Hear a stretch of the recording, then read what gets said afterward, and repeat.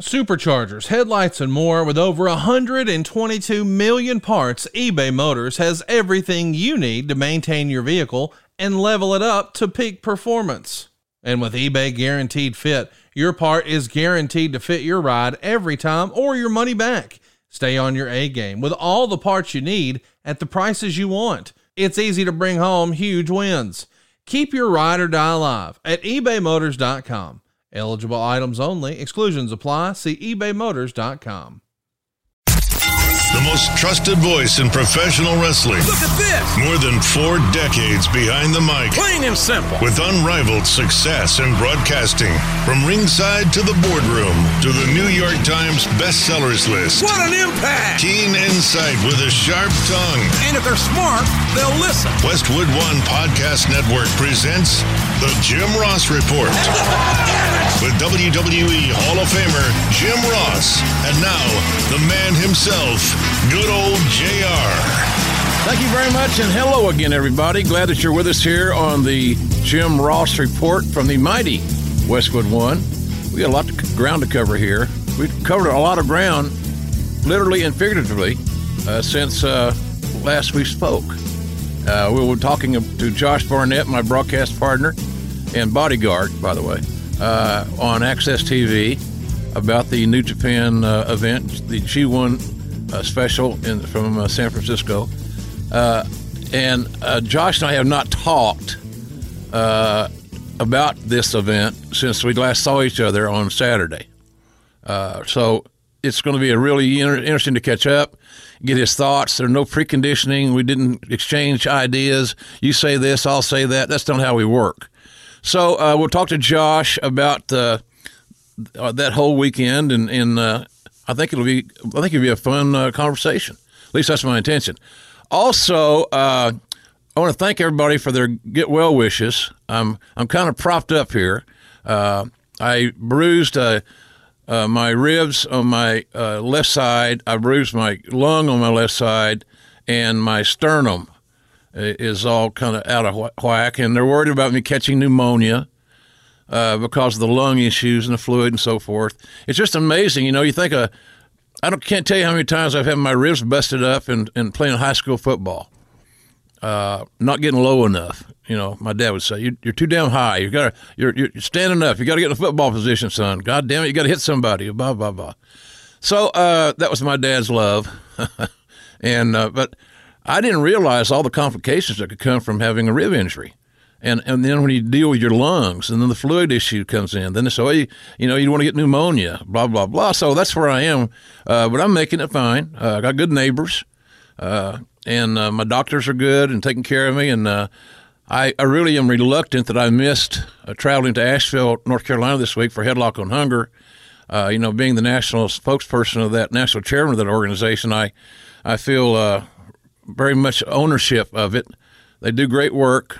Bill Murdoch and Evelyn Charities, all the great people in Asheville, Joe Brummett, the Arby's King, our folks, our friends, Tom Outlaw, and all the other folks at Ingles Grocery. So I'm going to make it up. I want to keep a commitment. I'm still going to Asheville at some point and helping. The deal is this: the kids that aren't in school-age children that aren't in school, about 25% of them in America do not eat. It's embarrassing. It should open my eyes. I don't know if it does. It should. So if you're interested in knowing more about Headlock on Hunger, it's headlockonhunger.org there in Asheville. And then I was going to go on Thursday and say a few good things, which are easy to come up with for Glenn Jacobs in Knoxville. He will be the next mayor of Knox County, and I will be making a trip to Knoxville before the general election. But doctor said no air travel this week, and from Norman to Knoxville was a little bit of a car trip. So even on Mid-South standards, it's a long car trip. So it's been a kind of a hectic time. We have fun on the show today. Glad you guys tuned in. And as you know, because I know you know that I know, you want to know what's on my mind. A lot of good things on my mind, including congratulations to The Miz and Maurice, his bride. Boy, did he outkick his coverage, huh? Miz and the Misses will be debuting on the USA Network on Tuesday, July the 24th. And, of course, Miz is all over the place, doing a lot of PR for WWE, and he's good at it. I know he's going to play on an MLB celebrity softball game. So Miz is constantly reinventing himself. He does what I encourage other talents to do. I don't know, and I don't mean this in a negative way for Mike. I don't know that Mike is a great off-the-hook athlete in a natural sense, but I do believe he is a great marketer. I believe he is a great entrepreneur. I believe he is an outstanding showman, and he's constantly reinventing himself, and he has the courage to do that. So best of luck on the show, and good couple. I think they lived in Austin now. God, I could go to a hell of a deal here in Norman. I got a text message on Wednesday morning at 3:48 from my longtime friend Ric Flair. I had sent him a text of encouragement, and in fact, I wanted us to get together this fall, maybe bring him out to an OU game, a football game there at the stadium, and enjoy the sweet life in our suite. But Rick's recovering from a successful colonoscopy bag reversal surgery. He's doing well. He was in nice spirits when he sent me the text at that hour. So I would guess in Atlanta that would be after 4 a.m, obviously Eastern time. So best wishes to the Nate. He's going to be better, and this is a big step for him. So let's keep Rick in our thoughts and prayers for sure. On Saturday, July 21st, kind of a fun event I'm going to be booked at. People were wondering if I was going to make my bookings. Look, I'm not going to walk away from any bookings if I'm able to get there. And I just was not able to get to Asheville or Knoxville this week, which I feel very badly about. I like to keep in my commitments. It's a good habit to get into, because remember what Daddy said? Son, quitting's the easiest thing in the world to get good at. So I ain't going to get good at it. I'll be in Dallas at the South Fork Ranch for a world-class Revolution event. Fun theme.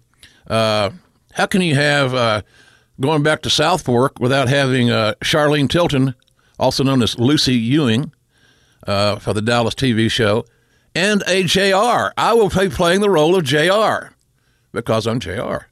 For what that's worth.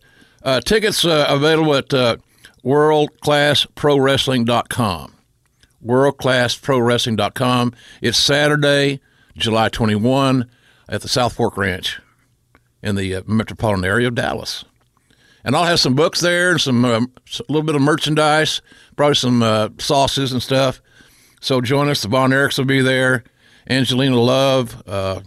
Really a cool card. MVP, Scott Steiner, Chavo Guerrero. I won't say Eddie. Yeah, I think of Eddie a lot. And John Hennigan. So promoter, owner Jerry Bosick reached out. Got a lot of good talent. Should be a fun night. Hope you'll join us. Saturday night, July 21st at the South Fork Ranch in Dallas. Interesting to see that MLW is announcing a War Games match, the concept, for their Thursday, September the 6th in Fort Lauderdale BN Sports TV taping at the War Memorial Auditorium. A lot of big things are going on in Court Bauer's company. He's launching a unique product. I like the direction that they're heading in. I give them all the encouragement and support that I can.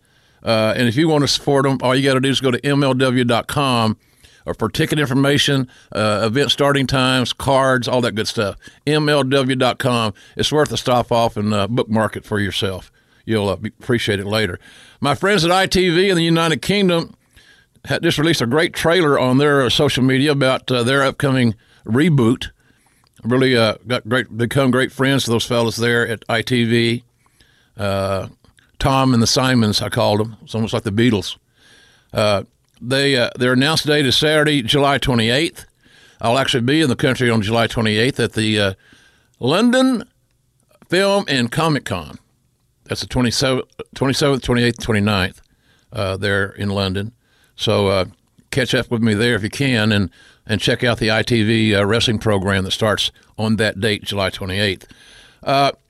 Did you get, has anybody seen the advanced promotional information for the wrestling movie? It's coming out Thursday, July the 12th, 350 days. It's regarding the effect that lifestyles had on wrestlers' marriages, sometimes in plural, yes, that happened to me, families, physical and mental health. It's a really an amazing one-night event, which will feature a Q&A with J.J. Dillon. That'll be great. So it's stories, Greg Valentine, Tito Santana, Mr. Wonderful Paul Orndorff, and many more. For information, of which I encourage you to check out, go to fathomevents.com, FATHOM events.com, and they'll check you out there, and I'm anxious to see that. It sounds like a great story.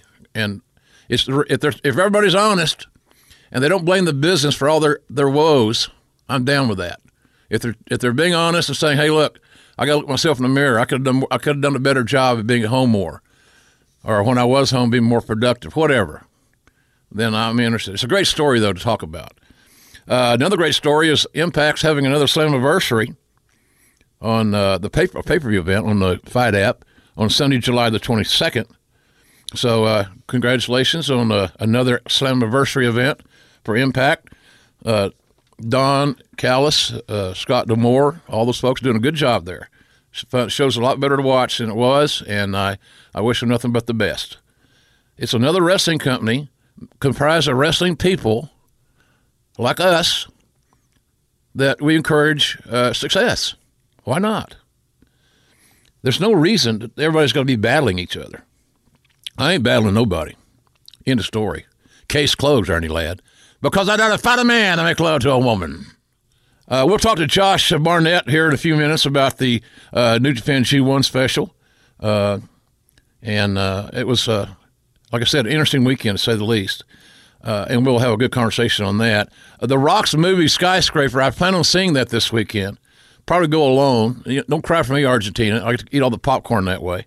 But I'm going to go to the see Skyscraper this weekend, and maybe I can give you a report, a movie report next week here on the show. But Dwayne's doing a lot of publicity for that, and I know it's going to do great. Boy, it's a compelling trailer. Whew. My main man, Danny Hodge, was involved in a Silver Alert while I was in San Francisco last weekend, and he had driven his car from Perry to Tulsa, about a little under 2-hour drive. Danny should not be driving, as I'm sure he knows, but Danny's suffering from dementia, and the greatest wrestler of all time is battling. And so keep Danny in your thoughts and prayers. He's safely back home.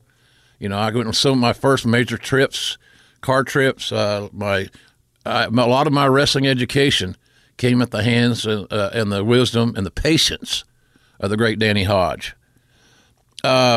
Speaking of greatness, there's no better Super Junior in the world than Hiromu Takahashi. And he was severely injured at the Cow Palace event that we were broadcasting with Access TV on Saturday. And it was a blotch spot. It went awry, human error. But it opens up so many questions about, is the business too dangerous, or some of these maneuvers be eliminated? There's a lot of ways to look at it. The bottom line is my concern is for the long-term health and safety of the athletes, because in my roles in talent relation over the years, you get to know families, you get to know kids, you hire some of those kids, you get to know wives, and it's just so sad to see these guys who have, a lot of them, only one major skill set, and a lot of them have not been very proficient in saving their money. And so when you see guys get hurt and they're debilitated, they can't get back in the ring, boy, so many lives are so negatively affected. That's what concerns me. But we heard that as we record this, that Hiromu is still in the hospital. He's setting up. He's talking. They think that he will not need surgery, which is great news. And that was information that came from the New Japan folks, who I have been in touch with several times the last few days, believe it or not.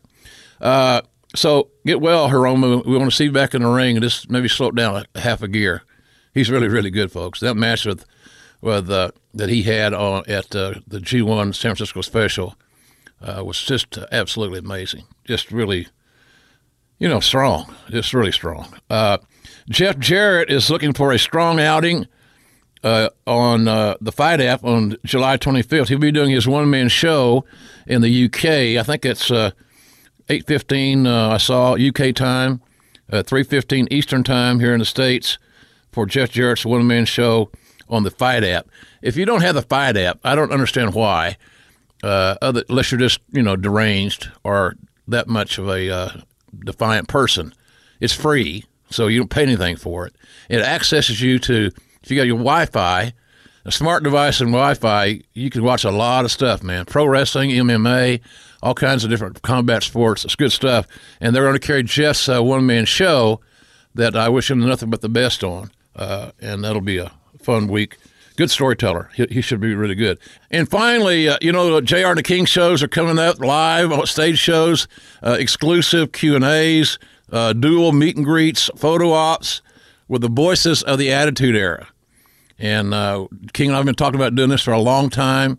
It's a unique opportunity for us to gather together and have some fun on these Q&As and the stuff we're talking about, specifically in the Attitude Era.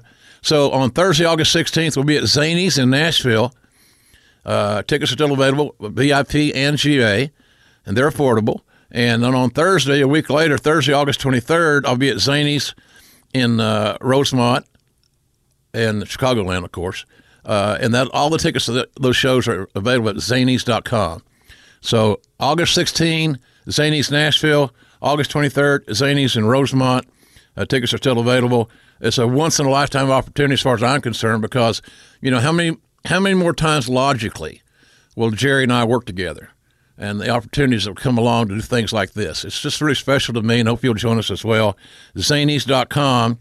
And as I mentioned, that I'll be back in England on Friday the 27th to Sunday the 29th of July at the Olympia Exhibition Center in London for the London Film and Comic Con. Huge event, a lot of great wrestling talent there. My favorite female wrestler, Gail Kim, will be there. And I guess I should say Gail Kim Irvine. She's married. Damn it. And finally, before we get out of here with what's on my mind, a couple of thoughts on Raw Monday night. Seth Rollins and Drew McIntyre was a ball buster. Outstanding wrestling match. Proud of both men. McIntyre, I said it right here when he was a guest on our show, he is going to be a future WWE or Universal Champion. Bottom line, it's going to happen. It makes too much common sense for it not to. He's the kind of guy that you can build a brand around. And I like his work ethic and his leadership abilities. So Rollins and McIntyre were cooking on Monday night. Congratulations, fellas. Mojo Rawley is coming along, man. I said this before, and I think a lot of people made fun of me because I'm easy to make fun of, and you're not standing in front of me. But Mojo he's a talented bastard now.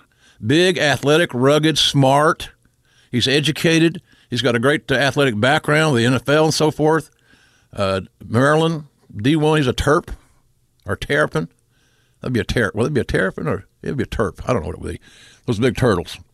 Mojo's a player, and keep your eye on him. He's not someone to sleep on. And his match with No Way Jose, I said before, No Way Jose has got to be known for more than his conga line and being a nice dancer. You can't, what's that song, A Tiny Dancer? What did I think of that?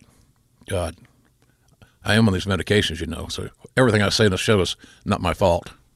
I can't take any personal responsibility for my actions. Why should I? Most people don't. And I like the Roman Reigns, Bobby Lashley pull apart. That was done very well. Physical matchup. I'm still concerned and curious as to how their styles will mesh Sunday night in Pittsburgh on pay-per-view at Extreme Rules. So some of my highlights that I can remember off the top of my head on Raw. SmackDown Live, I like the AJ Styles, Shinsuke Nakamura match, but I do believe that for some reason it seemed like there was too many interruptions. And maybe at the wrong time. I need to go back and watch it again, but maybe I think the match was affected a little bit by multiple commercial breaks. That's one of the great things about our show on on Saturday night on Access TV, we didn't interrupt any of the matches for a commercial break.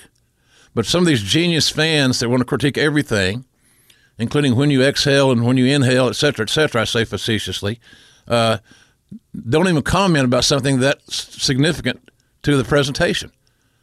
The matches are not interrupted due to go into a commercial break. And especially when you got a match where you go to commercial break and it's a pay-per-view commercial break. It's just a little overkill maybe, but that's my take on it.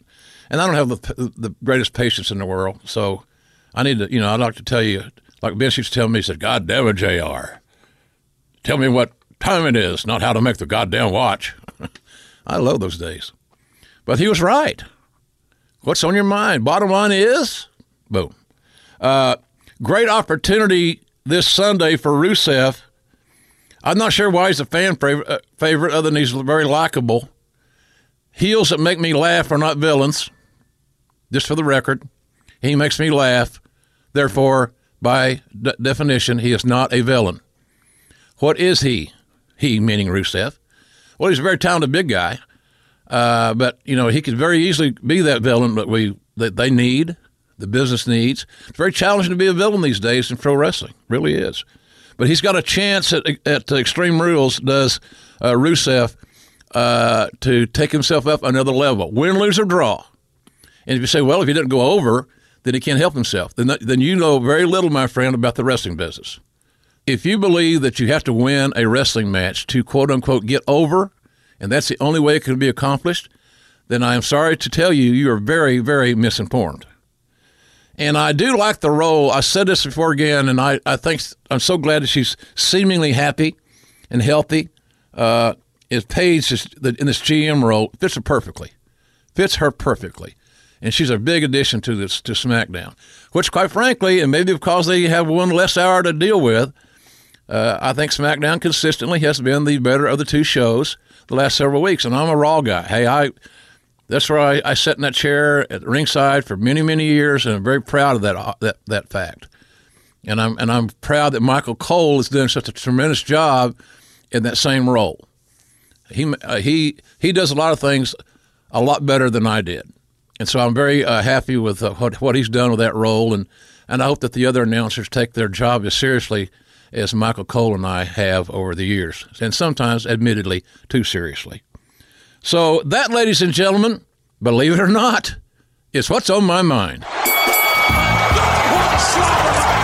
Before we get to the slobber knocker of the week, and by golly, there are a lot of candidates, good ones. I want to remind you, if you're a partake in Amazon Alexa, all you got to do is say, Alexa, enable the Jim Ross Report skill, and it takes care of you from there. And then if you, by the way, while we're talking about this, if you're a Google Home user, just say, talk to Jim Ross Report, and that'll get you where you want to go a little faster.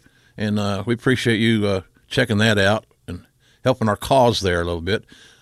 Slobber knocker of the week, a lot of good ones. I mentioned Drew McIntyre. He had a great outing on Raw. He had a tremendous match with Seth Rollins.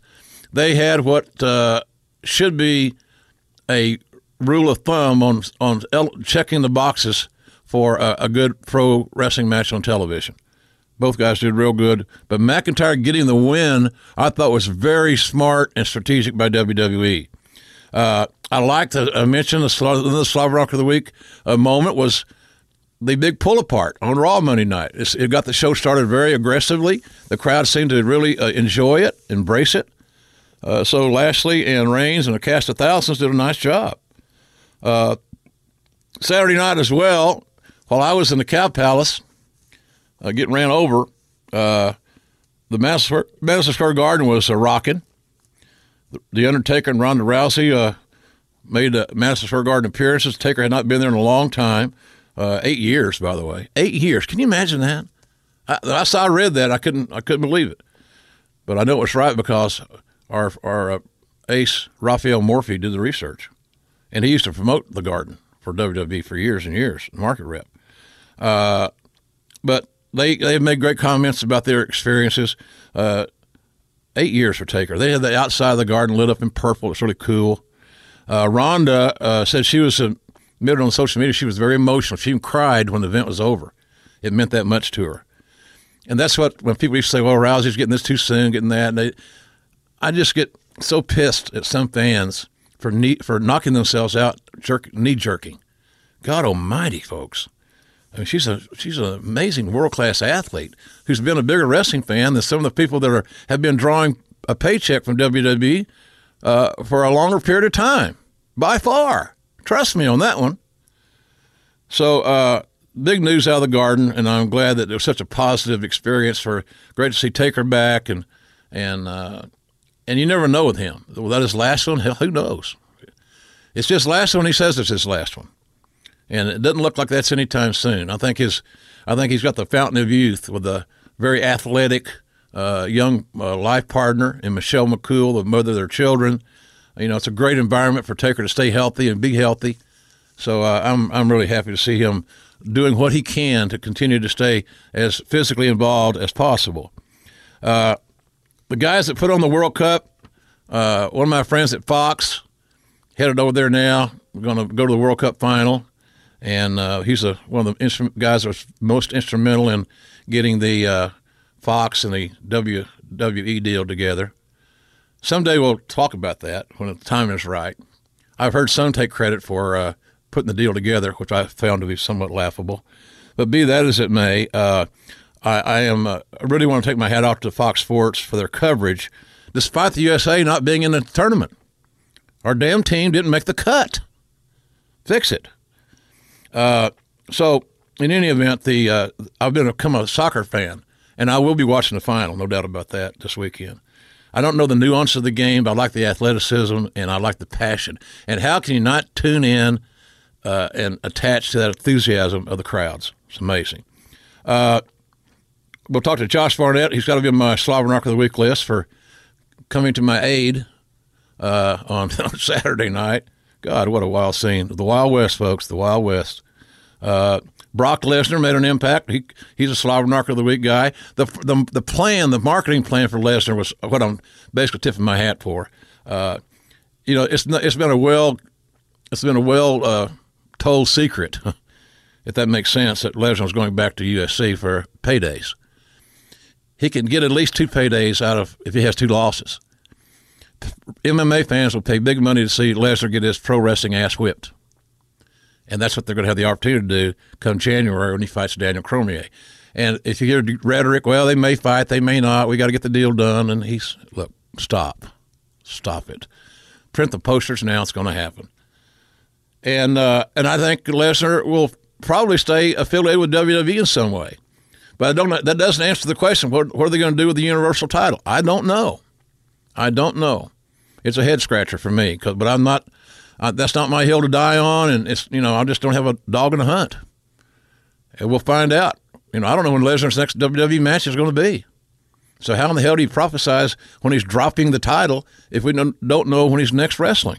We can't. But the Slobber Knocker of the Week, the great team of rescuers that rescued this Taiwanese soccer team, teenage boys, 12 of them, were stuck in a flooded cave. You've seen all kinds of footage on it. 3 weeks. God. All the boys and their coach are saved after what was first deemed as a doomed circumstance. No way could come out of it with the lives saved, and they did. Unfortunately, one rescue worker died after transporting oxygen to the trapped kids when he ironically and sadly ran out of oxygen himself. Can't say enough about the organization, the courage of the rescuers who saved this entire youth soccer team, and what will be stories that will be told for years to come. So the winner of the Slobber Knocker of the Week award, very deservingly so, for their bravery, the amazing courage, the rescuers of the Thai soccer team, these teenage kids, their lives are saved by some damn brave men and women. Son of a bitch! Well, it's Pet Coon Goofy Award time, kids, and there's an abundance of candidates, let me tell you. I eliminated all the candidates who are allegedly beating up their women. Didn't want to talk about it. Doesn't deserve to be underscored. It's wrong. Can't justify it. So, a lot of candidates. before we get there, I want to remind you that our book, Slobber Knocker, My Life in Wrestling, is still selling like crazy. Thank you for that. Amazon.com is probably your best route, no matter any Amazon, UK, Australia, Canada. It's all there. Amazon.com for Slobber Knocker. They'll have it to you in a day or two. And you get the audio book there, which is really good, I'm told. I haven't had enough courage to listen to it. I listened to some of it. I will admit that. I'm my own worst critic. So check out Amazon.com for Slobber Knocker, and I thank you very much, and I will dance at your next wedding. Pet Coon Goofy. This is going to be an interesting one here. I was told that Jonathan Coachman made a somewhat sarcastic remark in my referencing me when someone said he may have broken a rib. Seems like that's going around lately. Didn't know, was that supposed to be cute? Did I miss something? Was it clever and I just didn't get it? Am I just too old? It's all passed me by? I don't know. I can't imagine why Coach would say anything to besmirch me, especially when I'm kind of banged up, because I've never been anything but supportive of him. So whatever. Hopefully it was just a remark that was taken wrong. Again, I didn't hear it, but I got enough people send it to me that want to stir the shit. I get that too. I'm not doing that, but if Coach said it on purpose and he thought it was going to be funny, it wasn't funny. It was Pet Coon Goofy. Another Pet Coon Goofy tweet, this one from actor, podcaster, and author Michael Rappaport, trying to make a joke about these kids that were stuck in the cave, this Thai soccer team, and to tie them in with disgraced actor Kevin Spacey. You remember the sexual harassment allegations?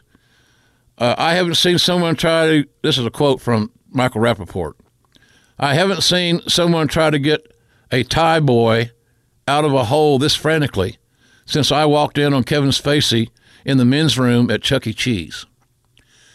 There's a lot of losses there. And Rappaport is a talented dude. I think sometimes it's almost like some of the wrestlers. They do too much. They think they have to do too much to, quote unquote, get over. And I think mixing the sexual misconduct allegations against Spacey and these kids that were battling for their lives just seemed to be ill-timed. That's all. The NFL's Arizona Cardinals tone-deaf tweeting from the official team account, team president Michael Bidwell, endorsement of Supreme Court nominee Brett Kavanaugh. As it were, Kavanaugh and Bidwell were high school classmates. But I thought it might have been a little bit tacky, involving politics on the team's Twitter timeline, especially during this owner-player unrest with the national anthem controversy, which still is a giant pain in the ass. I understand why the players are doing it. I just believe it may be the wrong arena, no pun intended. And Mr. Bidwell might want to reconsider being political on his on the Twitter. Maybe everybody in Arizona doesn't care about who Trump nominates. Here's another one that's a dandy. God almighty. This would piss me off big time. TSA earned snafu involving a New York Giants player's deceased mother's remains. New York Giants defensive tackle A.J. Francis fired off some very furious tweets at TSA. Oh, join the crowd. Francis was flying from L.A. to Orlando with his mother, Carrie. She's 46 years old. Her ashes. When he went to collect his bag, he found the ashes had been disturbed, to say the least, and that his mom's remains were all over his clothes, and he tweeted a photo, which was disturbing. Sad, man. That would piss me off so badly. And then finally, the Pet Coon Goofy Award, ladies and gentlemen, goes to the ring crew at the New Japan Pro Wrestling event on Saturday night for not interlocking the security rails around the ring. They were just freestanding. You saw railings going everywhere. You'd think that somebody would have noticed, other than Josh Barnett and me, that this is going to not end well. This was discussed on Friday, the day before, took deaf ears, because why would we know anything about it? Why would, really? Old guys, whatever. So the ring crew may have dodged major bullets if others did not get hurt, because there were plenty of opportunities there. So the Pet Coon Goofy Award goes to the ring crew on Saturday night in San Francisco. And it might have been a union crew. Hell, I don't know. All I know is that the situation was inept, it was dangerous, it was unnecessary. So, gents, you folk are the Pet Coon Goofy Award winners of the week on the Jim Ross Report.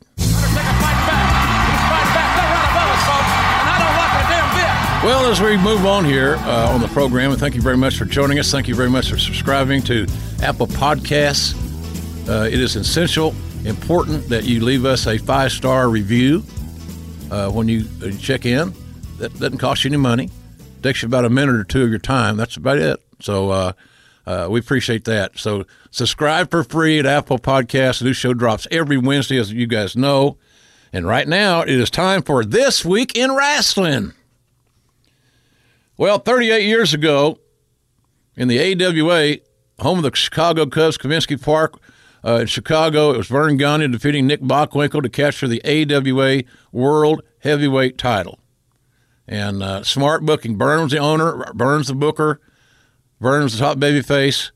Nick Bockwinkel was an amazingly gifted heel. Overall talent, but a great heel. And Vern put himself in that great position to take the title from the champion, who was very well respected. It was good booking in a major market in Chicago, outdoors at the baseball stadium. A lot of wins there. There's a lot to be said about that outcome, that booking in that city and that stadium for positioning. It makes a lot of sense if you stop and think about it that way. 32 years ago, this is hard to believe. It should have been on April Fool's Day, right? Jimmy, the Mouth of the South Heart, WWE Hall of Famer, who's probably called people baby more than anybody alive in the whole world, surprisingly won a 20-man over-the-top rope battle royal at a Madison Square Garden event for WWE. 32 years ago, Jimmy Hart strolls into the Garden and wins a battle royal. As Monsoon would say, will you stop? 32 years ago, Harley Race became the 1986 King of the Ring, defeating George the Animal Steele, Billy Jack Haynes, among others, Pedro Morales, at Sullivan Stadium, which, kids, if you're scratching your head, it's the old Foxborough Stadium in Foxborough, Mass., home of the Pats. 30 years ago, this is sad, man. This pisses me off every time I read it, but I'm not going to let it die, and nobody should. This is amazing. 30 years ago, 42-year-old Bruiser Brody, Frank Goodish, is murdered in the locker room before a live event in Puerto Rico, just right outside of San Juan. He dies hours later. No justice for Frank. The dude the invader, whoever it was, got away with murder. It's plain and simple. The underhanded, unscrupulous, unprofessional, it's an embarrassment. And I don't understand how it could happen, how it could just got away with everything. I don't get it. I mean, they're part of our country. Puerto Ricans are U.S. citizens. Don't get it. And it still pisses me off. What a magnificent talent, a great friend, Bruiser Brody. No rest, no justice. 26 years ago, one of my favorite of Great American Bashes, the late Leon White, Big Van Vader, defeated Sting to retain the WCW heavyweight title. And this is one of the reasons I really like that, because the team of Terry Gordy and Steve Dr. Death Williams defeated Barry Windham and Dustin Rhodes in the finals of the WCW Tag Team Title Tournament that was down in Albany, Georgia. Albany, Georgia. Fun event. Great talents. Man, that Gordy and Dr. Death Tag Team combination was just, by God, about as good as it gets. They really, really were. They could wrestle you, brawl with you. You want to go an hour, they go an hour. It's just, they were just really, really phenomenal. And I love both those guys. I remember this. 21 years ago, July 14th, 1997, Freeman Coliseum, I dare you to find some air conditioning. San Antonio, god dang, it was hot. It was hot, hot, hot. And I know I did an interview with Austin out on the parking lot area, and we had to do it 2 or 3 times to get where he liked it. And God Almighty, it was so hot on that pavement. But that was a night that Dude Love, Stone Cold, together in tag team action defeated Owen Hart and the British Bulldog to capture the WWF tag team titles on that date. 2 good dudes. All those guys were good hands. I remember that being a good tag match. 20 years ago, the tag team of Kane and Mankind defeated the New Age Outlaws to capture the WWF tag titles at the sold-out Meadowlands Arena. 20 years ago, sold that place out. Raphael put that in because he was the promoter. Don't blame him. 19 years ago, this is big, on Monday Nitro, Hulk Hogan defeated longtime arch nemesis Randy Macho Man Savage, oh yeah, to capture the WCW heavyweight title. And, people wonder, how could they be so successful in that 83 weeks of kicking our ass? They had great stars. They're great attractions. And then 14 years ago, 2 young bucks, not the Jacksons, not the young bucks, or the bucks of youth. I'm referring to Edge defeating Randy Orton to capture the Intercontinental title at the Vengeance pay-per-view held in Hartford, Connecticut, 14 years ago. And, boy, those 2 guys have done great things. Randy's a Hall of Famer. That's a lock. Edge is in the Hall of Fame, and he's got a Hall of Fame wife, does Edge.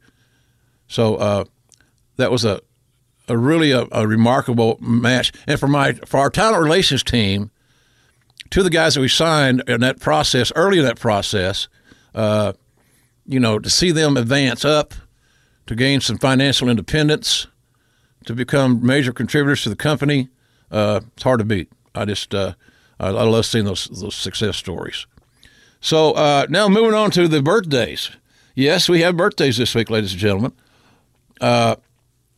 It's Brock Lesnar's birthday this week. How about that? 41 years old. You're getting richer by the minute. He's in it for the money. In the story. There is no other story. The story ain't about glory. The story's about the green. And so he'll be getting plenty of USC green. And then I'm sure he'll come back and hit the drive-through again on WWE. He's still an attraction. He still draws attention. He's still that there's no bigger attraction, arguably, in the whole business than Brock Lesnar. So why would you want to keep your some sort of business relationship with this big attraction? You would. And look, I think I don't understand the direction of the Universal title and the positioning and the booking and all that. I don't understand where it's going. I don't need to understand. I'm a fan, so I watch it on TV and they'll keep me informed. But I do think that somewhere along the way, somebody's got to fish or cut bait with that Universal title. And how that's dealt with is a lot easier to proclaim than it is to put into action. There's got to be a plan. I'm sure there's a plan. But when we don't know or it's not obvious, then it's something's wrong. Yeah, something's wrong because you don't know, and I don't know. So happy birthday, Brock. He's going to have a hell of a year. He's had a hell of a year this year, and can you imagine the money he's going to make in 2019? Because win, lose, or draw against D.C. in January, there's another big fight on the horizon, maybe 2. The world wants to see him fight D.C., and I know that the match that Lesnar wanted originally was John Jones, because it was perceived that the John Jones fight would be the biggest moneymaker. And now that DC is the champion, and Lesnar's got a chance to come in and upset the champion and walk off the WWE plane, so to speak, into the UFC octagon and become the man, is something many MMA fans can't stand to think about. So, in other words, happy birthday, Brock, you rich bastard. Good for him. Good for him. Another Canadian, Sami Zayn's birthday, he's 34. Tyson Kidd, 38. That's Natty's better half, or other half. She's the better half. He would agree. The natural Butch Reed, 64 years old. Great great athlete, really did a wonderful job in Mid-South. He was a nemesis of the Junkyard Dog, and he was the guy that I and others recommended to Cowboy at the very beginning when Dog left to go to WWE. Let's move Butch Reed right into that spot, and you're seamless, and here off we go. Instead, we tried to rebook JYD in the form of a lot of different people. Brickhouse Brown, George Wells, Snowman, and the list goes on and on. So it didn't work. It didn't work. But Butch Reed would have worked, and he did work toward the end. The Crusher would have been 92 this week. 92. Probably drinking beer in heaven. Have a cold one on me. Thursday, on the 12th of July, Hurricane Helms is 44, still out there doing his thing. One of the smartest guys in the room was old Gregory. Very loyal, very dependable, and very bright. So he's a positive addition to anybody's team. One of my favorite guys. Rene Goulet. Remember Rene Goulet? You saw him in all these pull-aparts and these things for WWE back in the day, and he wrestled. He is 86 years old this week. 86. Wow. Impact Wrestling's Jake Christ is 34. Westwood One's own Sean Waltman, my buddy, Sean Waltman. 123 Kid has a great podcast on the Westwood One, 12360. He's 46, still wrestling, still very good at it, and very smart. He's another guy that's very, very bright. You could learn a lot from him if you're a young wrestler, no doubt. And I have a lot of respect for Sean. He's gone through a lot of hell, man, since he was a kid, and he's standing tall. And I love him, and he's a good kid, good boy. I don't get emotional here, but he's a good boy. I go from feast to famine here, talking about good boys. Bubba Dudley's 47 years old this week, and as a matter of fact, I'll be a guest on Busted Open this week, I think on Thursday morning. And Bubba will be on the show, and I'll have to wish him happy birthday in person. But I thought this driving up here today, that Bubba would be a great TV judge, like Judge Wapner back in the day, Judge Judy. Can you imagine Bubba in the judge's outfit, robe, and with a cap on? And he would be very succinct and definitive in his dialogue and his actions. Bubba's 47. I'm just trying to get you booked, Bubba. That's all, baby. Heath Slater, 35 this week. The WWE Hall of Famer, the Governor, Jesse the Body Ventura, 67. I let Jesse and I down our team. I have admitted, but the error of my ways, my ego and lack of communication in WCW did not do my relationship with the Governor any favors. We should have been much better than we were. I screwed that relationship up. But it wasn't the first, it probably won't be the last relationship I screw up in the wrestling business. But I enjoyed working with Jesse, quite frankly. We could have really been good if I'd pulled my head out of my ass. Mil Mascaris is 76 years old. God, he still looks amazing. And he still doesn't do jobs. Monday, Bobby Lashley will be 42. Mike Knox, 40. Mexican legend Blue Demon Jr., 52. Could still go. Also coming up, Lacey Von Erich will be 32. Boy, she's a beautiful young woman. Carrie's daughter. Daphne, 43. And the late WCW referee Randy Pee Wee Anderson would have been 59 years old this week. So a lot of birthdays from a lot of nice people. Hope you have a good week, all of you that are celebrating your birthday. And until then, the cake's on me. Without these fans, these superstars are out of a job. Hey, folks, just a quick reminder that I'm going to be back in London for the London Film and Comic Con, July the 27th, 28th, and 29th. And I'm looking forward to that. Even though I'm a little banged up, I'm going to be okay by then. And I'm not going to take any bumps there, I promise you. At least I hope not, for God's sakes. I look like a cow on ice taking a bump anyway. So keep that in mind. And also the King and I doing our JR and the King shows, stage shows, the Q&As, the big meet and greets, the dual meet and greets, the photo ops, all that stuff. Thursday, August 16th in Zanies in Nashville. Then the following Thursday, August 23rd, will be the Zanies in Rosemont, Illinois, in Chicagoland. So check them out if you can. Love to see you there. Mailbag. Remember, you can mailbag me your questions at the Jim Ross Report at gmail.com. Okay, from Rick Davis, longtime fan of your work and all its incarnations. Got a quick WWE TV question. I noticed the verbal heat between Corey Graves and Byron Saxton on SmackDown, obviously. If you were still in creative for the company, would you expand on the heat as was done with you and Cole back in the day? Or has something like that seen its day and wouldn't work now? Thanks. Love the sauce. Well, I would say this. I would say I would not probably actively plan and put the more animosity on the situation. I kind of think that whole shtick has kind of sailed. And it wasn't great when Cole and I did it, but it was something that was the creative wanted to do, so we are good company men. We carried out our marching orders. I don't think it was great creative, and I don't think that Corey and Byron need to become any more enjoined than they are. All commentators got to keep in mind they're there for one reason, and it ain't about them. It's about the talent and how they get the talent over and building an anticipation for a match. And if your interactions with your broadcast partner just abruptly kills that, then you're not doing a good job. So I would say backing off of that might be a little bit better so that the focus and the animosity, the creative angst goes onto the talents that you're trying to get over. Tyler Bucks. That's like a wrestling name. Tyler Bucks. The backstage rumor, here we go, is that Vince is very high on AJ Styles and wants him to have a legendary title reign, whatever that means.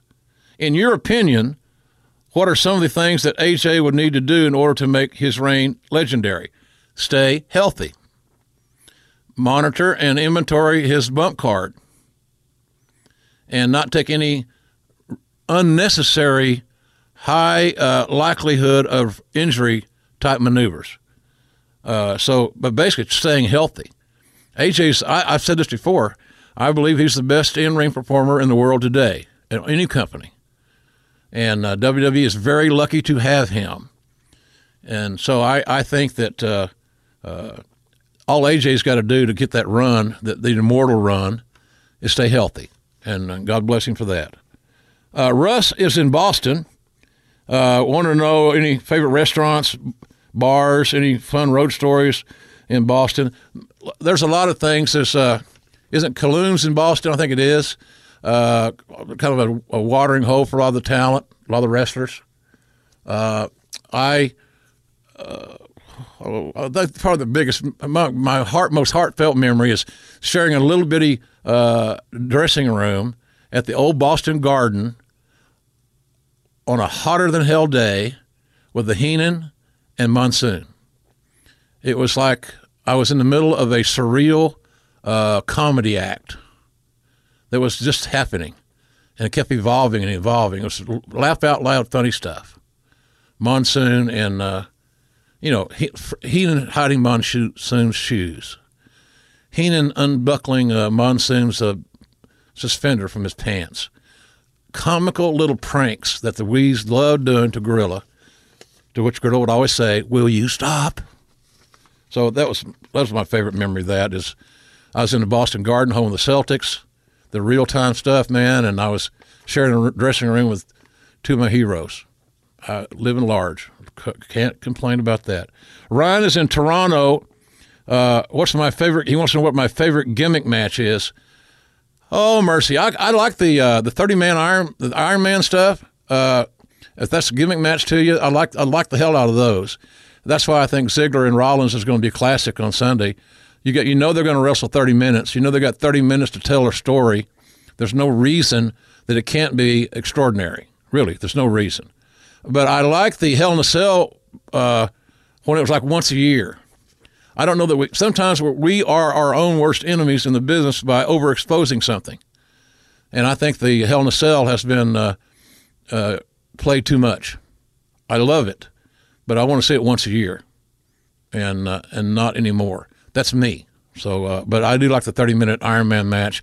That'll be my go-to on Sunday on the WWE Network without question. Jordan is in Gap, Pennsylvania.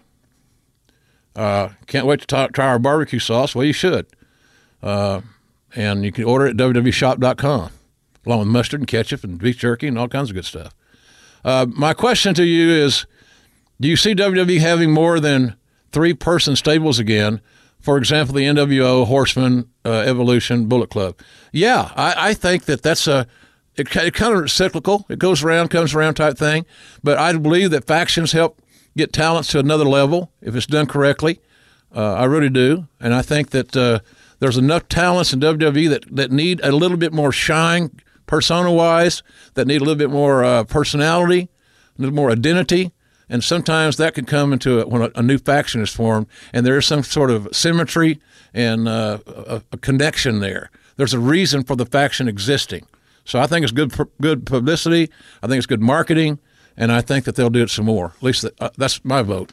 That would be the next thing I would be working on is a nice, strong faction that has success right away and starts dictating the lay of the land. And finally, from Jabril Allah. I'll do my best here. Longtime fan, your commentary was one of the few specific factors that brought me back to regularly watching wrestling as an adult after my childhood superfan years, which brings me to my question. What are your thoughts on the talents like Austin Idol and Bill Dundee? Why do you think that they never made it to the big stage? Thanks for what you do. Well, let me tell you something.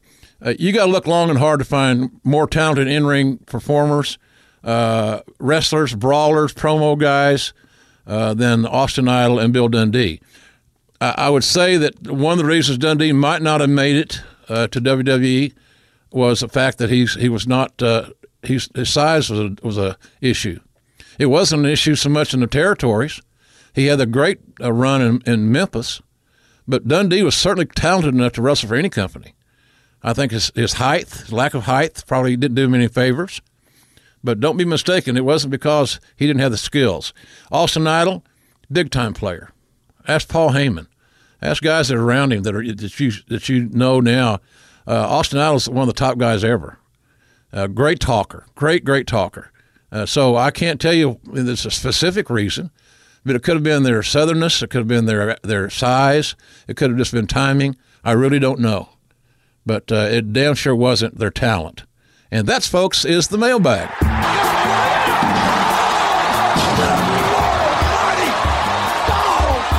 I mentioned earlier in the program that I had not talked to my partner, Josh Barnett, since we last saw each other on Saturday. And after I noticed this, Josh, my ribs didn't hurt nearly as badly after I drank about a half a gallon of tequila. Do you think there's any correlation? Yeah. So I think there's a correlation there. It's medically sound. Yes. It's better than that stick I was biting on the flight home. the scene of a John Wayne movie. Why is that old guy with that black hat on biting a stick? I think he's in a little bit of agony. He's just waiting for someone to cut his leg off. Yeah. But I want to personally and on the air thank you for having my back so prominently. Not that I was surprised, but I was a little surprised that you took some major steps that it takes a lot of balls to do what you did, and I want to thank you for standing up for me. Well, you know, we've seen plenty of instances.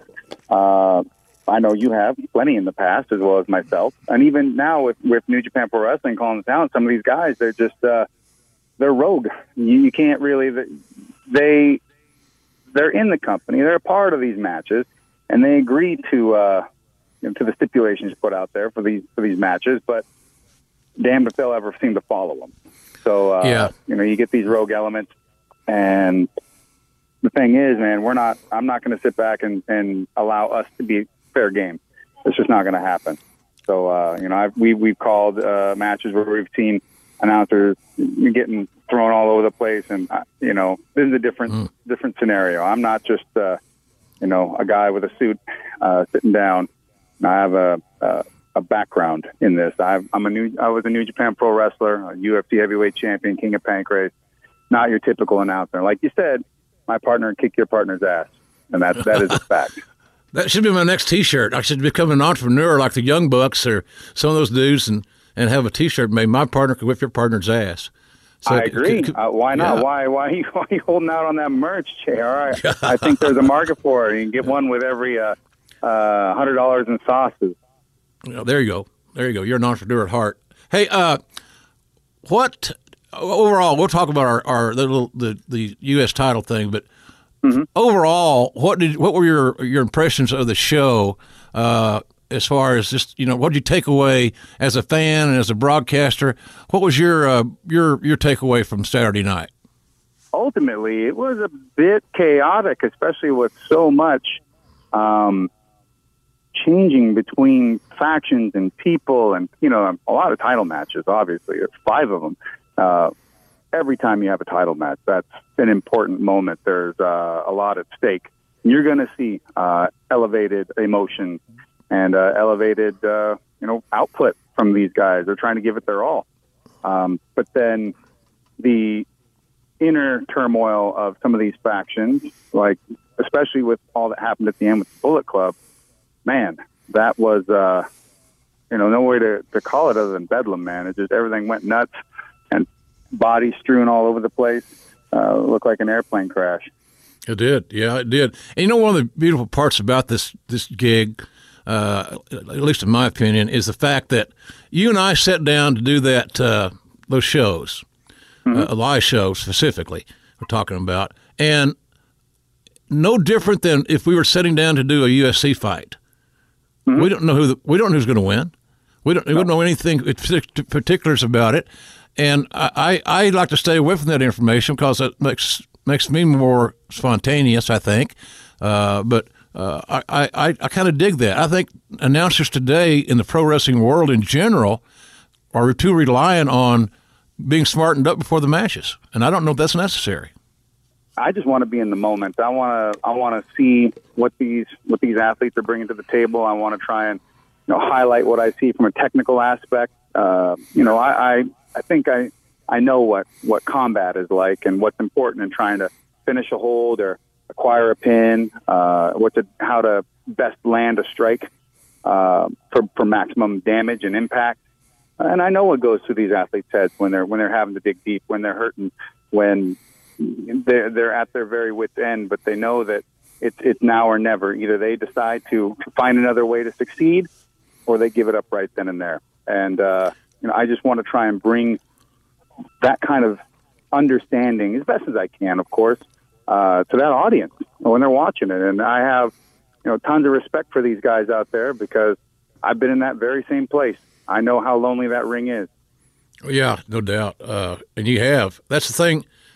It's just ironic, sometimes I don't know that somebody said, well, what would have happened if Josh had got his hands on Jay White? And I said, well, I don't know what would have happened, but it wouldn't have been pleasant for Jay White. Because you were obviously very pissed off, and I have watched that little clip. I had to explain to my kids what I had lost my mind, and no, honey, Daddy didn't agree to do that. And I'm not going to do it anymore. I promise. They got a 66-year-old father. They're, has had some tragedies here in the last year or so that they're kind of wanting to get back to some smooth ground here. But I didn't give them that moment on Saturday because they got their friends to watch or whatever, and your dad got hurt or whatever, blah blah blah. And so they don't know anymore. It's like crying wolf. They don't know what's real and what's Memorex. So I had to tell them, well, this is not part of the show. It just happened. But I look back at that, and it seemed like you were okay until he taunted you. Is that something? Yes, that was the crowning moment there. Everything's happened so damn fast. As soon as that table hit, you were gone immediately. Down you went. Someone tried to go, you didn't even try to catch him. I was like, how the fuck was I going to catch him? Yeah. Juice Robinson's 235 pounds, getting half-hatch suplexed into a steel railing, into a table. Like, look, man, I know people like to try and think that wrestling is one thing, but they're so some of these smarts, as they are referred to, are so far from understanding the reality of what wrestling is. And when Jay White half-hatch suplexes big old Juice Robinson, trust me, there's so much force and impact and velocity behind that. I mean, did they not just see those railings practically leap into the air first time Jay White hit him? That's a lot of force. It's a lot of impact. And boom, that chair hit you, and the table hit you. And the way those chairs were set up, they don't fold like a normal chair because of their construction. They sort of collapsed in on themselves. And, man, you were down quick. And they got a hold of you, and I knew that you were being attended to. And then, as soon as, I felt like it wasn't just me, but we were getting disrespected. That was it. I go back and look. One of the best heel things that Jay White did all night was to backpedal when you were coming his way. That made sense. For a lot of reasons, you're right. For a lot of reasons, that does make sense. You want to have a long and healthy, happy career. It makes sense. I had a nice chat with those kids after the show, and they looked me up, and they apologized, and they meant it. They didn't lick their shoes when they were talking, because I'd have called their hand on that one, and they were sincere. I do believe that. And I just said, but you got to tell me. Maybe I'm missing something. I think I understand this business, but maybe I don't. What were you thinking? What were you trying to accomplish out of that deal? And they didn't have an answer. Didn't have an answer. And then the other thing, I'm sure I said, and don't worry that we didn't crap on your match. I was hurting like a son of a bitch, but I was going to call the match, and I was going to try to get the babyface over. And we didn't know that Juice is even going to win the match. We didn't know. No. I mean, on paper, you can think any number of things, but anything can change. Drop of a dime, really can. Yeah. And I guess if we're gonna break the fourth wall, they were very apologetic. I didn't necessarily think ill will. I didn't think anybody meant to hurt anyone. No, I don't either. Not at all. But I was, on the insider level, I was just kind of waiting for Jay to give me the office. That's what I was waiting for, to let me know, I knew we fucked up, and we'll move on, right? But, I didn't get that, so I lost my cool. I can't have people thinking that wrestling is some sort of bullshit thing, and people are just going to sit by and you can cross any line. You just got to deal with it. That's just not the way it is. And they understand that. And I gave them a lecture about the whole process of what it went through to get to that point that night. But that we're a part of the same program they are. All we want them to do is look as great as we can make them. And even as I sat back down at that monitor, and I'm pissed as all hell, I'm just thinking for a few minutes, well, this is only going to help their match out. If people weren't buying him as a heel before, they sure as hell are now. Yeah, and that's so that at the end of the day, it's a very undesirable route, but we got to where we need to be because we got to the end of the story where the former champion is a bigger heel than he was entering the match, and the young kid who seemingly just had to win. Well, I was going to look like Ned in the First Reader because the way that this story was built. I mean, it was almost like a must-win deal. Juice had lost 3 title matches last year, all the top talents, obviously, but still, people don't look past that much. All they know is that he didn't win the title. He had 3 chances. He didn't win any 3 of the titles he had a shot at. So I thought it was a must-win for him, and so he wins. He's an upcoming babyface. Hey, this kid's going to be a big star there. And, with a broken hand. Yeah. So I just think that that story was enough, quite frankly. The broken hand thing was enough of a story. And I just was disappointed. As a matter of fact, they won the Pet Coon Goofy Award this week, the Ring Crew, because they didn't hook the security little railings together. They're just standing freestanding, as you know. Yeah, and I'm wondering. It was not good. It was really poorly attended to, and the fact that wasn't checked over just is it's a gross oversight. And I wonder was that a union deal? I have no idea, but it wasn't just.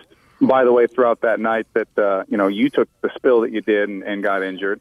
The ring bell, the guy in charge of the bell, got a railing collapsed on top into his knee at one point with someone completely ass over tea kettling into it, and he was limping around.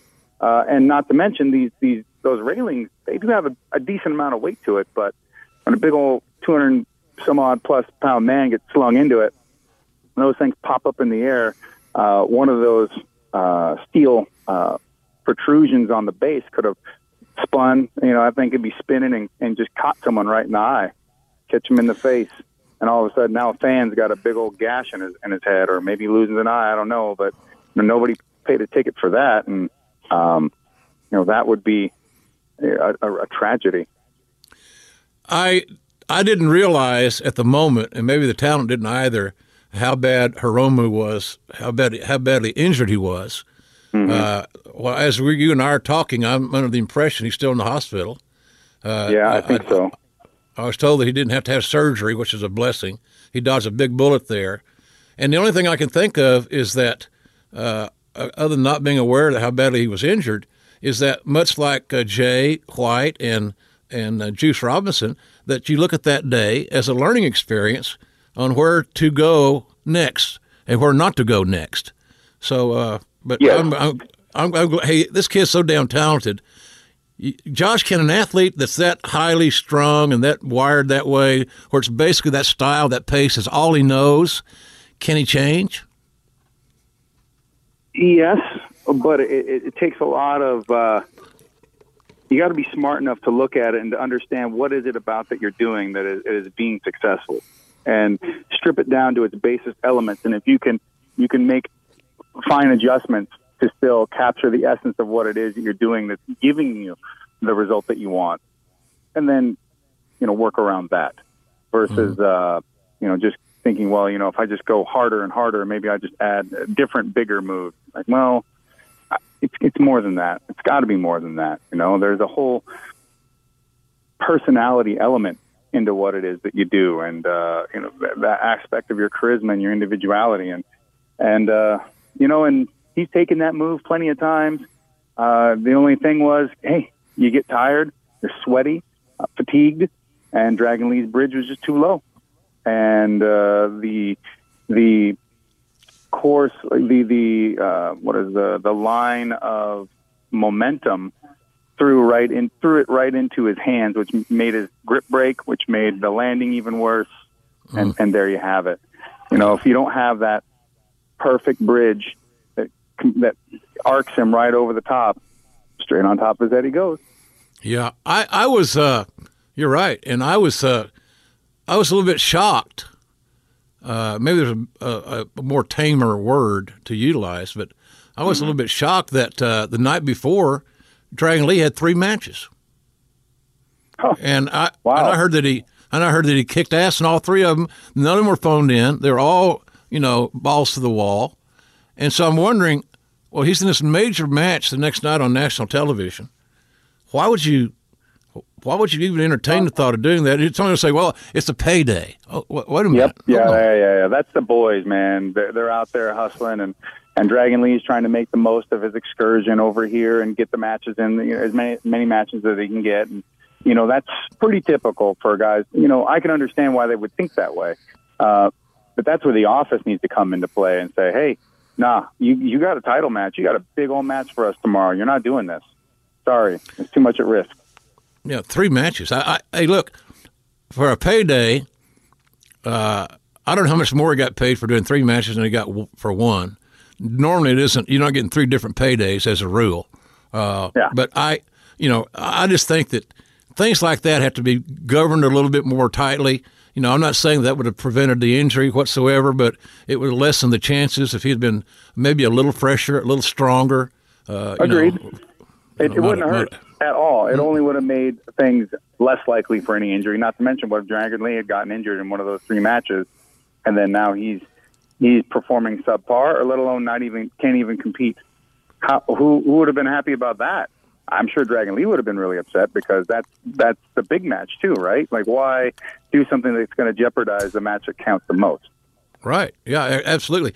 I thought since the first time we saw them as heels, The Young Bucks have made quite the change in their game planning, in their practical application. They really are now more classic babyface team, and there's nothing wrong with that, by the way. And I think they're wrestling smarter. They're selling really beautifully. So I think that the Young Bucks right now, for my money, Josh, are about as good as any tag team in the business right now. But what they're selling shirts, they're selling tickets at that all-in thing in Chicago, September 1st. They've really done a hell of a job in continuing to reinvent themselves. Yeah, it was sometime earlier this year. It seemed like that they had a change in the way they were approaching their matches and creating really, really well planned out storylines and sticking to it. And telling a great story in the match with not just doing exciting stuff, but with doing things that were good in ring psychology and building up off of what had happened previously in the match and off of their opponents as well. They've had some really fantastic outings. I really love their matches against Roppongi 3K. Those were great, and they just continue to deliver some really killer stuff right now. Smart kids. They're really smart. They're entrepreneurial in spirit. Cody, good segue to him because he's the same way as far as thinking things out, being a businessman, preparing himself for the future. I saw where he was going to take off a good amount of time this summer to heal up, which I think is very, very smart. He's got a lot of things coming up for this fall and so forth, but I thought the match that Cody and Kenny Omega had, I didn't expect Kenny Omega to lose his first title defense. I didn't. I didn't either. Yeah, I didn't either. But there were times that during the match, Josh, I thought it could happen. Well, I also didn't expect anybody to get up on top of the ladder and get suplexed off of it. I just didn't see that coming. The match was absolutely spectacular in terms of some of the amazing high spot elements within it, some real wild stuff. And Cody has been really impressing me ever since, to be honest, I was not impressed at all with his New Japan debut. And Juice as well. And both of them have only continued to evolve and grow from those points, that's the mark of a good wrestler. Because if you're not trying to become better, and anytime you start in a new spot, you got new guys, you don't know, new environments, it can be difficult to get adjusted, and it can take some time. And both of them have really done incredibly well to adjust to this New Japan Pro Wrestling product and go ahead and continue to become better and better wrestlers and create a bigger and better rapport with the fan base. It's been incredible. In the territory days, Josh, a guy like Cowboy Bill Watts would look at the lay of the land, and he'd look at some of these kids like the Young Bucks, like Cody, Kenny Omega, obviously, as well, and say, I'll bring that guy in and give him the book. So I'll sit with him. We'll book together, but I'll bring him in for his outlook, his current outlook, his perspective, and see how that would go. And all those kids would never have trouble finding work in that territory area because they could come in with their own. I remember him bringing in Dick Slater to be the booker, and I said, after we had one meeting, I said I wasn't overwhelmed with that. And he said, well, I'm going to help him with the booking, but he's a great talent, and he can book some things that I think will be fine. He brought in Dark Journey, which is a new deal, the ballet, and her ethnicity played into that whole presentation. So it was, I got that. But those kids right now, man, I can see them being not a booking committee, but they could certainly do some good booking right now. They're hot. Their instincts are on point right now, and that's what's kind of fun to watch. Well, they're a part of this newer generational era where they're using the aspects of the internet and social media and blending them in with the things that they're doing in and around the ring. And also, they're trying to build some story elements across multiple promotions. Now, granted, some of these are from indies to bigger second tier promotions up to, say, New Japan. So if you're not in the ride across, everything on social media, it can be hard to really stay up to task. But there's a good, strong contingent of their fan base that is really, really heavily internet based. Yeah, absolutely. And they, as you mentioned, they make sure and stay connected. I know even the families help out a great deal with that. There's a family thing the Jacksons have going. I like that. I'd like to see wrestlers taking care of their family and building for the future and so forth. Did you? I think that everything that we saw Saturday had some tentacle touching the G1 starting this weekend. And normally those guys get some days off. I think one of the boys told me, might have been Okada told me they had 4 days off when they got home to get ready for the G1. Quick turnaround for these guys. But it looks like there's a good chance that it could be, for example, Tanahashi. I think I mentioned on the air that Tanahashi and Naito are in different brackets, or Okada and Naito are in different brackets, I think it was. It's going to be interesting to see how this thing comes out because Gedo, who the booker, always has a card or two up his sleeve, which is why he's so brilliant at doing what he does. That I couldn't figure. I'd take the field. I'll let you pick your 2 or 3 guys. I'd take the field, and I think I'd feel pretty good about my bet, quite frankly. It's unpredictable is the bottom line I'm trying to say. Oh, well, always. And I think a good part of this is not just the individual brackets themselves and who's within them and how those matchups can lay out, but also, what are some of the early matchups? So if you're coming off this 4-day rest, that's great for you. But if you've got to wrestle a guy who maybe is a foil to you right out the bat in the first round, and then you've got another couple tough guys lined up in your side, and he's got a little bit of some better stylistic matchups on the rest of his bracket, it could be a real long G1. Yeah, no kidding. It's one of my favorite things that you and I do for Access TV all year and for New Japan.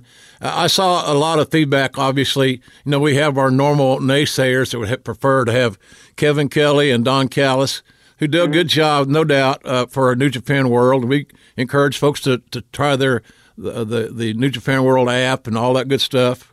It's some classic stuff, no doubt about that. And I like both those guys. I've worked with both those guys over the years, and I don't sense that they dislike us as much as some of their fans do. It's a small contingent, I can tell, and they are very much of this sort of internet pro wrestling sort of smart mark, so to speak, community. And they've got a very, very set way in which they see professional wrestling and want professional wrestling presented and displayed. So, often, I'm not really too big on responding to this kind of stuff, although sometimes I do like to rile them up a bit because they're so just so nasty in their approach and just so belligerent. But often they'll make claims that the one thing I'll see is someone's like, "Well, you bury the product." Explain. Give me an example, and I'll get into a conversation with these guys, and every time it just seems like the weakest argument they can think of. It's just a matter of, well, you didn't, you didn't like Daryl. Like, Daryl doesn't have anything to do with it, man. Daryl's not really a part of the match. Daryl is just a little peripheral thing, and it's Romo's gimmick, and fine by me, man. But what he's doing in the ring is what counts. Who he's beating, who's beating him, who he's facing next, what's going on in the ring. That's what's important. And they don't seem to really enjoy, and maybe some of it is they don't understand the reality combat aspect of wrestling. There's a lot of people that like to talk about the art, where I'm like, nah, not here for art. Wrestling isn't art to me. I mean, I'm sure I could agree with you that at its highest peak, level, it is quite beautiful and interesting and enchanting and all that. But it's a combat sport. That's the whole point. And I'm not even sure that some of these younger fans know that wrestling actually was real at some point in its life and is the grandfather of what you would call modern MMA. So, wrestling is not just all about hulking up and selling gimmicks and selling and working and whatever. I mean, this is based in reality. This isn't just action stunt team choreography. There's more to it than that.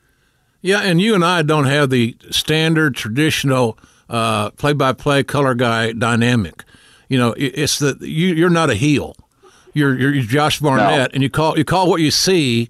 And I was told when I first got hired there, a few years ago now, after Morrow went to SmackDown, and I always like to give a shout out to Morrow because he's our friend and he battles every day, and we both love the crazy bastard. But I just I always wish him well. But when Morrow went to SmackDown, it gave me the opportunity to come to work with you, and I was told from the very beginning.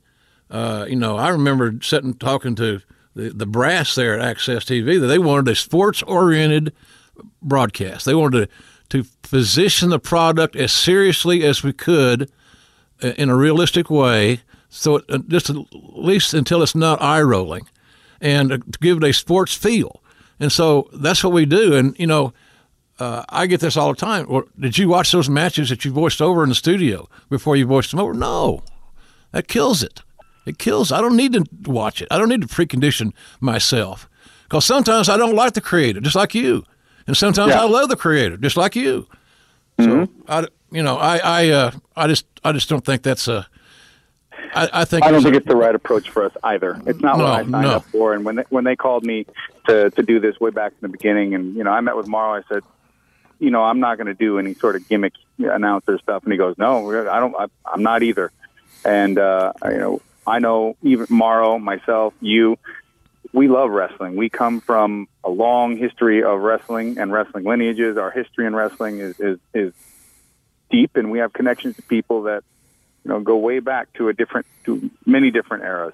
And I always think about that when I'm in the booth. And trust me, man, there have been some amazing heel commentators. I mean, Bobby the Brain Heenan is one of my absolute favorites of all time. But I've always tried to pattern myself more of a Gordon Soley, and some Jim Ross, definitely in that equation. I just others can go ahead and do the heel announcing and face announcing gimmick, or the straight man, the heel guy. Fine. I'm not trying to tell people what to do, but to me, I'd rather not. I mean, that's everywhere anyways. It seems to be what people think that wrestling announcing has to be, just like people think that wrestling has to be a certain way. They forget that, wrestling was, and actually still to some degree is, a legitimate combat sport. And, that's the way I see it. I'm not here to make wrestling seem any hokier. I want people to really respect these athletes, and I want them to when they watch these matches, to be as invested in what happens, not because it's corny or over the top or to treat it childishly. I want them to treat it seriously. Absolutely, man. You're right. You're so right on that deal. Hey, speaking of over the top, moving on to another event that was Saturday night, the first of all, we were told that DC knocked out Stipe, Stipe, and I was almost afraid to pronounce his name because I butcher it. Stipe, yeah, he knocked out in the first round. I would never, ever, ever seen that coming, and obviously the champion didn't either. But then here comes Brock Lesnar, and the story I've heard lately since then was that it was determined and it was decided that Lesnar would be coming to the ring no matter who won to challenge the winner. That was the deal. Now, tell me, how would something like that come about? I mean, is that a Dana White, Brock Lesnar deal, probably, Josh? Or how does something like that get structured to where Lesnar's there? I mean, it's a TV event. So some people thought it was a pro wrestling stunt that the MMA utilized. I don't know what kind of stunt it was, pro wrestling or whatever. It could have been boxing. A lot of things have had confrontations like that. But what were your thoughts on the presentation, and were you a little bit surprised to see it? I wasn't surprised in the least, to be perfectly honest, and I'm sure the office and Lesnar had been working to make this sort of thing happen, and it's just too much of a moneymaker to pass up. But I think you're kind of hitting on something that this goes back to what I just talked about with the presentation of wrestling. They felt that Brock being in the ring was too pro wrestling, that it was too much of a pro wrestling stunt, too hokey and too whatever. And the fact that people think that professional wrestling is hokey and a stunt and full of just goofiness and not to be taken seriously, well, there you go. People think that wrestling is a joke in some way. And I'm trying to, as much as I can and what I do, to reverse that image. And, whether it was 100% legitimate that Brock bought his own ticket and showed up and sat in the audience and then walked into the ring, or it was manufactured so that moment would happen. The thing is, people want to see individuals that they are drawn to. If they want to see fight. They want to see these things happen. It's not uncommon for a boxing contender or a champion to then meet each other in the ring after a big fight and get the crowd's interest to want to see the matchup. And still it accomplishes that task, whether or not you thought it was a hokey pro wrestling stunt or you thought it was really cool. Either way, you're still talking about it, which is, that's getting over either way. We're talking about a match. We're talking about a match that will be held in January. So if you're a smart promoter, and this is July, last I looked, you're getting a lot of free ink, free publicity, and a free opportunity to build momentum way ahead of the pay-per-view. So yes. I think it's kind of smart in that regard. Can Brock Lesnar? No, can's not good. Do you think Brock Lesnar will beat Daniel Cormier? No, I don't. I think that he's certainly a solid athlete, but the thing is, Brock doesn't spend time working on his shooting skills. He just doesn't do it. That was kind of my beef. One of my beefs with him, and when he was associated with my old coach Eric Paulson, is that in between fights, he wasn't coming down to our gym and getting extra work in. He wasn't, hell, I was in Strike Force, I think, when he first was in the UFC, and there's all this time he could be spending being a better fighter, but he doesn't do it. So to me, I'm like, well, if he's not going to put the time in, well, he certainly isn't going to deserve to reap the rewards, but let alone, a guy like DC who's been, he wrestled at a higher level than Brock and for longer, has been fighting longer, had more bouts, has fought tougher competition. I just don't see it as being a favorable matchup for him. And, DC's pretty durable, but, Brock does hit like a ton of bricks, and he's got a big body and a real long reach, but I just don't see him being able to keep it up. Is there win, lose, or draw? I speculated earlier here on the show that Lesnar and DC lock for January, and that's not a revelation, by the way. Everybody can see that coming. But is there win, lose, or draw? Can the UFC get to that train wreck known as Lesnar and John Jones? Nah, I don't see that happening. I don't think that's a fight that Lesnar even really wants, and I just think it's too far in the future for it to even be a consideration. I think that Brock is pretty smart about when he comes and when he goes, and if anything, he will be long and done with the UFC and making more money in the WWE up until he decides to call it good, which could be at any point, really, but I don't see much of his fighting involvement lasting maybe a year or two at best. And, for WWE, probably over the next 5 years, maybe he might decide to call it good. Yeah. He's 41 this week, so he's still a fairly young guy. And certainly for pro wrestling, he's got a lot of good days left, in my opinion. And it's obvious that the WWE is paying him massive money for limited dates. So when somebody says, do you think he'll go back to WWE? You answer with a question. Well, why wouldn't he? He's got a part-time gig making millions. Why would he not, right? Right. This is so much is being catered towards him. So why wouldn't he do it? And this isn't just that he just showed up and everybody just started folding over and giving him everything he wanted. I mean, he did go out and win the UFC heavyweight title. Now, I'd argue that he did not really fight a real reaper's row of people to get there, and it was you can't. Nothing has worked in the UFC clearly, but they tried to make it the easiest path for a guy to get that belt as they could. And they've succeeded. But as soon as he fought a top high-level competitor and Cain Velasquez, that quickly changed. And, Brock is, I don't know what Brock's capabilities could have been if he had taken this more seriously, in my opinion. But, he's done great things. He's still in incredible shape at 41. He could continue to wrestle even further, I think, than 5 years out. I just don't know that he would want to.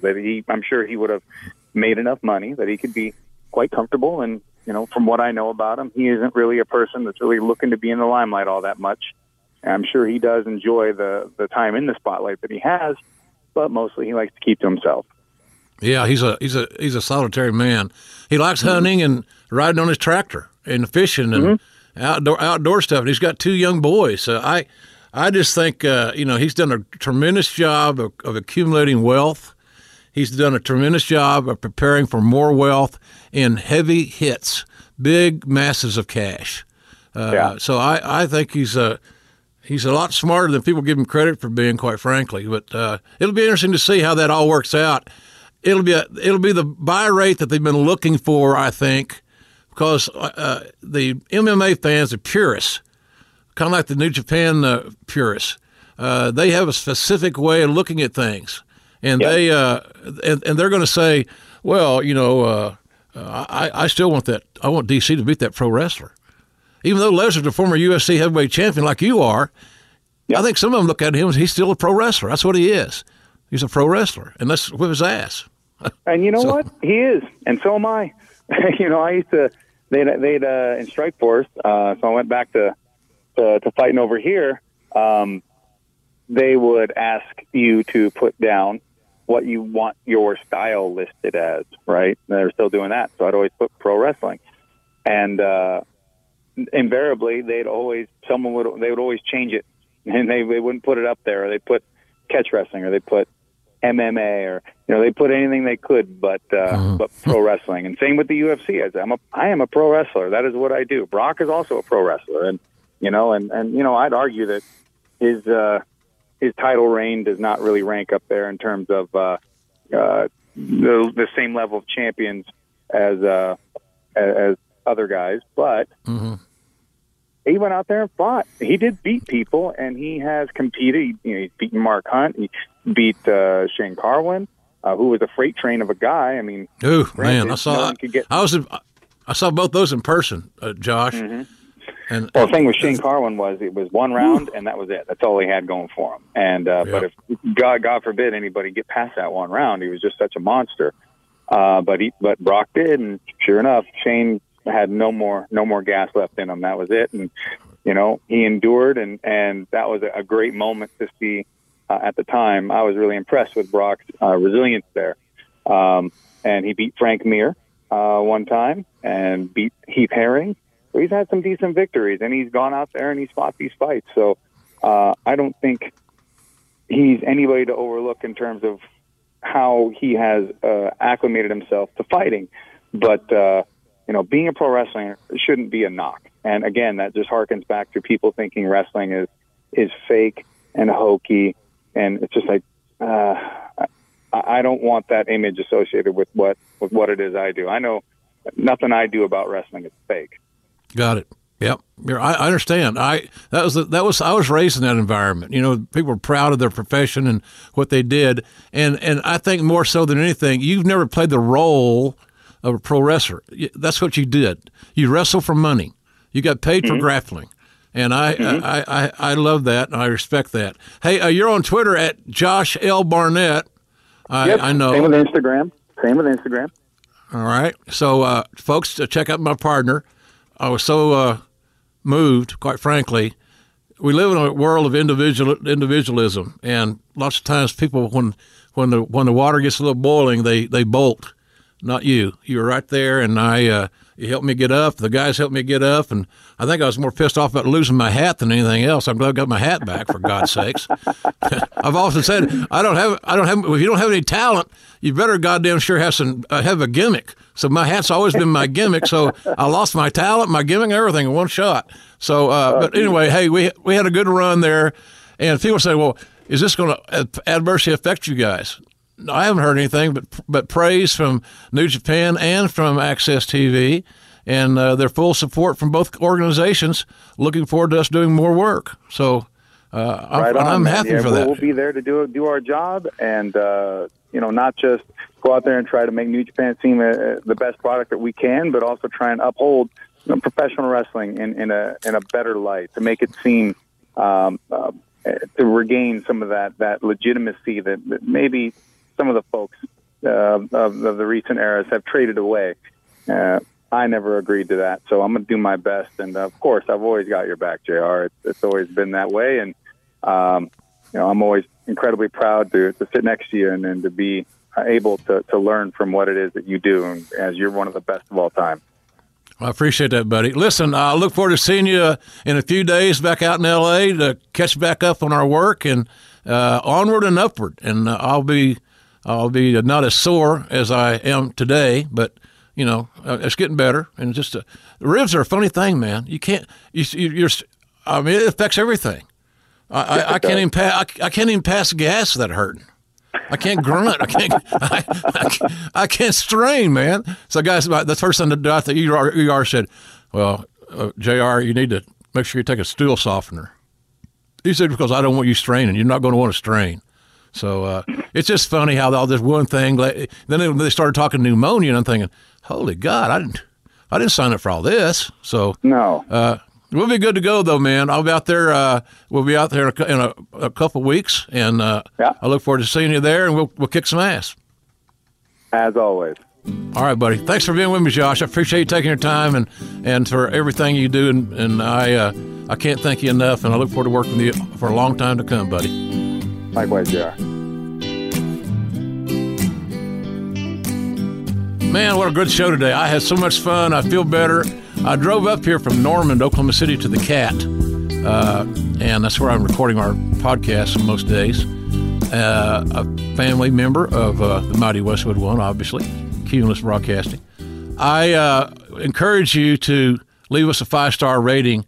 Right now we have 999 5-star ratings. We need mo. Brother's got to eat.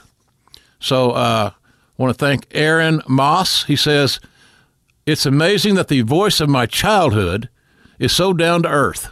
Love the format, and I personally feel reminded to let my family know more than ever how much they mean to me. Good man. I'm glad something sticks here, Aaron. Thanks, Jim. Keep up the great work. And you keep loving your family. Swags12 says, not only does he still have it, he never lost it. There you go. My cousin Swags12. Probably get some barbecue sauce someday. Never lost it. Well, let's don't get too carried away here. Wu Pei. Wu Pei. That sounds like me finally getting on my meds. This damn rib stuff. Wu Pei. Great hearing JR continue on and let us hear his opinions on the current state of wrestling and sports in general. His awards every week are always a delight, and the interviews are great. I hope that he continues with the podcast for years to come, as do I, Wu Pei. Keep it up, JR. You're tougher than a $2 steak. Well, that's what they say on television, but remember, it's a work. This is not a work. So thanks, guys. 5-star ratings, always appreciated. We need them, and we appreciate them. You can subscribe to our show at Apple Podcasts, Google Podcasts, or wherever you listen to your audio. But remember, there's only one Slobber Knocker Audio, and you're listening to it right now. New one drops every Wednesday. 5-star reviews are essential. Don't forget to also check out the new Westwood One podcast app. Really a shortcut for you. It's a place that you can accumulate all the podcasts that you listen to, or you might want to listen to from our company. And that includes Eric Bischoff and Conrad Thompson's 83 Weeks, Talk is Jericho, Keep It 100 with my man Conan, and his friends call him Carlos. That's what I call him. I got a lot of time for Carlos. X-Pac 12360, who said some nice things about my Saturday night experience at the Cow Palace, the house that Ray Stevens and Pat Patterson built, the Raven Effect, and much more. So remember, search Westwood One Podcasts in the App Store and Google Play. It's free, and you're going to dig it. You'll be happy that you got this because it makes everything so easy to access. All these great podcasts from Westwood One done in a heartbeat. Remember, I'm on Twitter at JR's BBQ, JRS BBQ. Also on Facebook and Instagram at Jim Ross BBQ. Things are going good there. Again, my thanks to Josh Barnett for having my back and being a great partner. And you just got folks who a lot of you more than not understand our team is different than a lot of pro wrestling teams by design. We are told by the people that pay us, i.e. Mark Cuban, the owner of the Access TV, they want a sports-oriented, story-driven presentation. So therefore, one of the reasons that Josh and I don't know the ins and outs and the intricacies of every match creatively is because we want to give you that feel, the moment. And we can't do that if we preview the show and then it becomes fake in that respect. Can't do that. So, but we're going to be different than everybody. That's not a traditional wrestling commentary duo. We don't have a heel color guy. We're not going to have a heel color guy. Now, sometimes Josh will say things that might raise the ire of some, as will I. But at least we're being honest and not trying to insult your intelligence. Just tell good, solid stories with the one thing that we have to do. That's get talents over. And even after that calamity in the U.S. title match, I do believe that when those two kids got back to the locker room, that Jay White was a better heel and Juice Robinson was a better babyface than when they entered. If that is true and we accomplish that, then we all win. And that's what it's all about. So back with you here next week, again on Wednesday, a new show. The King and I, remember our show's on the road. Zanies.com has all the information for that. I'll be in London the 27th, 28th, and 29th of July at the London Film and Comic Con. A lot of great things going on. Thank you for all the good well wishes. I'm tougher than a $2 steak, I'm told. I'll believe that when the pain goes away. So for everybody associated with us, producer Ted, Raphael, our cast of dozens, well, it's only two of us. I have a staff of 3 people on the show. And it kind of shows, doesn't it? Appreciate you joining us. Remember to try and do something nice for someone that is not expecting your gesture of kindness. Volunteer some time. Help people that really need a leg up or encouragement, a positive word, an attaboy, attagirl. And the key thing is you can't do a damn thing about yesterday. Nothing. You have very little impact on tomorrow. But by God, you can do something about today. So live for today while preparing for tomorrow. And bottom line, remember, our tomorrows are never guaranteed, folks. Take from me on that one. So from the red hot 95-degree, hotter than donut grease weather in Oklahoma, I'm good old JR Jim Ross saying I'm going to head back to Norman. I'm getting in that big old black Escalade and I'm headed south, folks, and get back in the air conditioning and get myself feeling better. And I am making great strides on that. We'll be back with you next Wednesday. So for everybody at Westwood One, I'm good old JR Jim Ross saying, so long, everybody. Westwood One Podcast Network, Opie Radio. Why do I have to eat it your way? Let me tell you something. Opie's playing dumb, but he's from Long Island. They've eaten clams before they had toothpaste out there. So good. I love clams. Right. Oh, it's so briny. Well, I need some cocktail sauce. No problem, Mr. Thurston Howell. Opie Radio. Download and subscribe at Apple Podcasts, Google Play, and the Westwood One Podcast app. Free from the Westwood One Podcast Network. John brings his skewed sense of humor. Jeff brings tips to cut strokes off your next round. Together, It's those weekend golf guys. They'll pay a lot of money to PXG and Titleist and Callaway and on and on and on, right? How many yards do you think you're going to pick up with that extra driver? I think I can get an extra 5 to 10. What if I give you 15 to 20? You pay me more. Jeff Smith teaches on the sliding scale. Those Weekend Golf Guys, the podcast, part of the Believe Network. Just search BLEAV on YouTube or wherever you listen.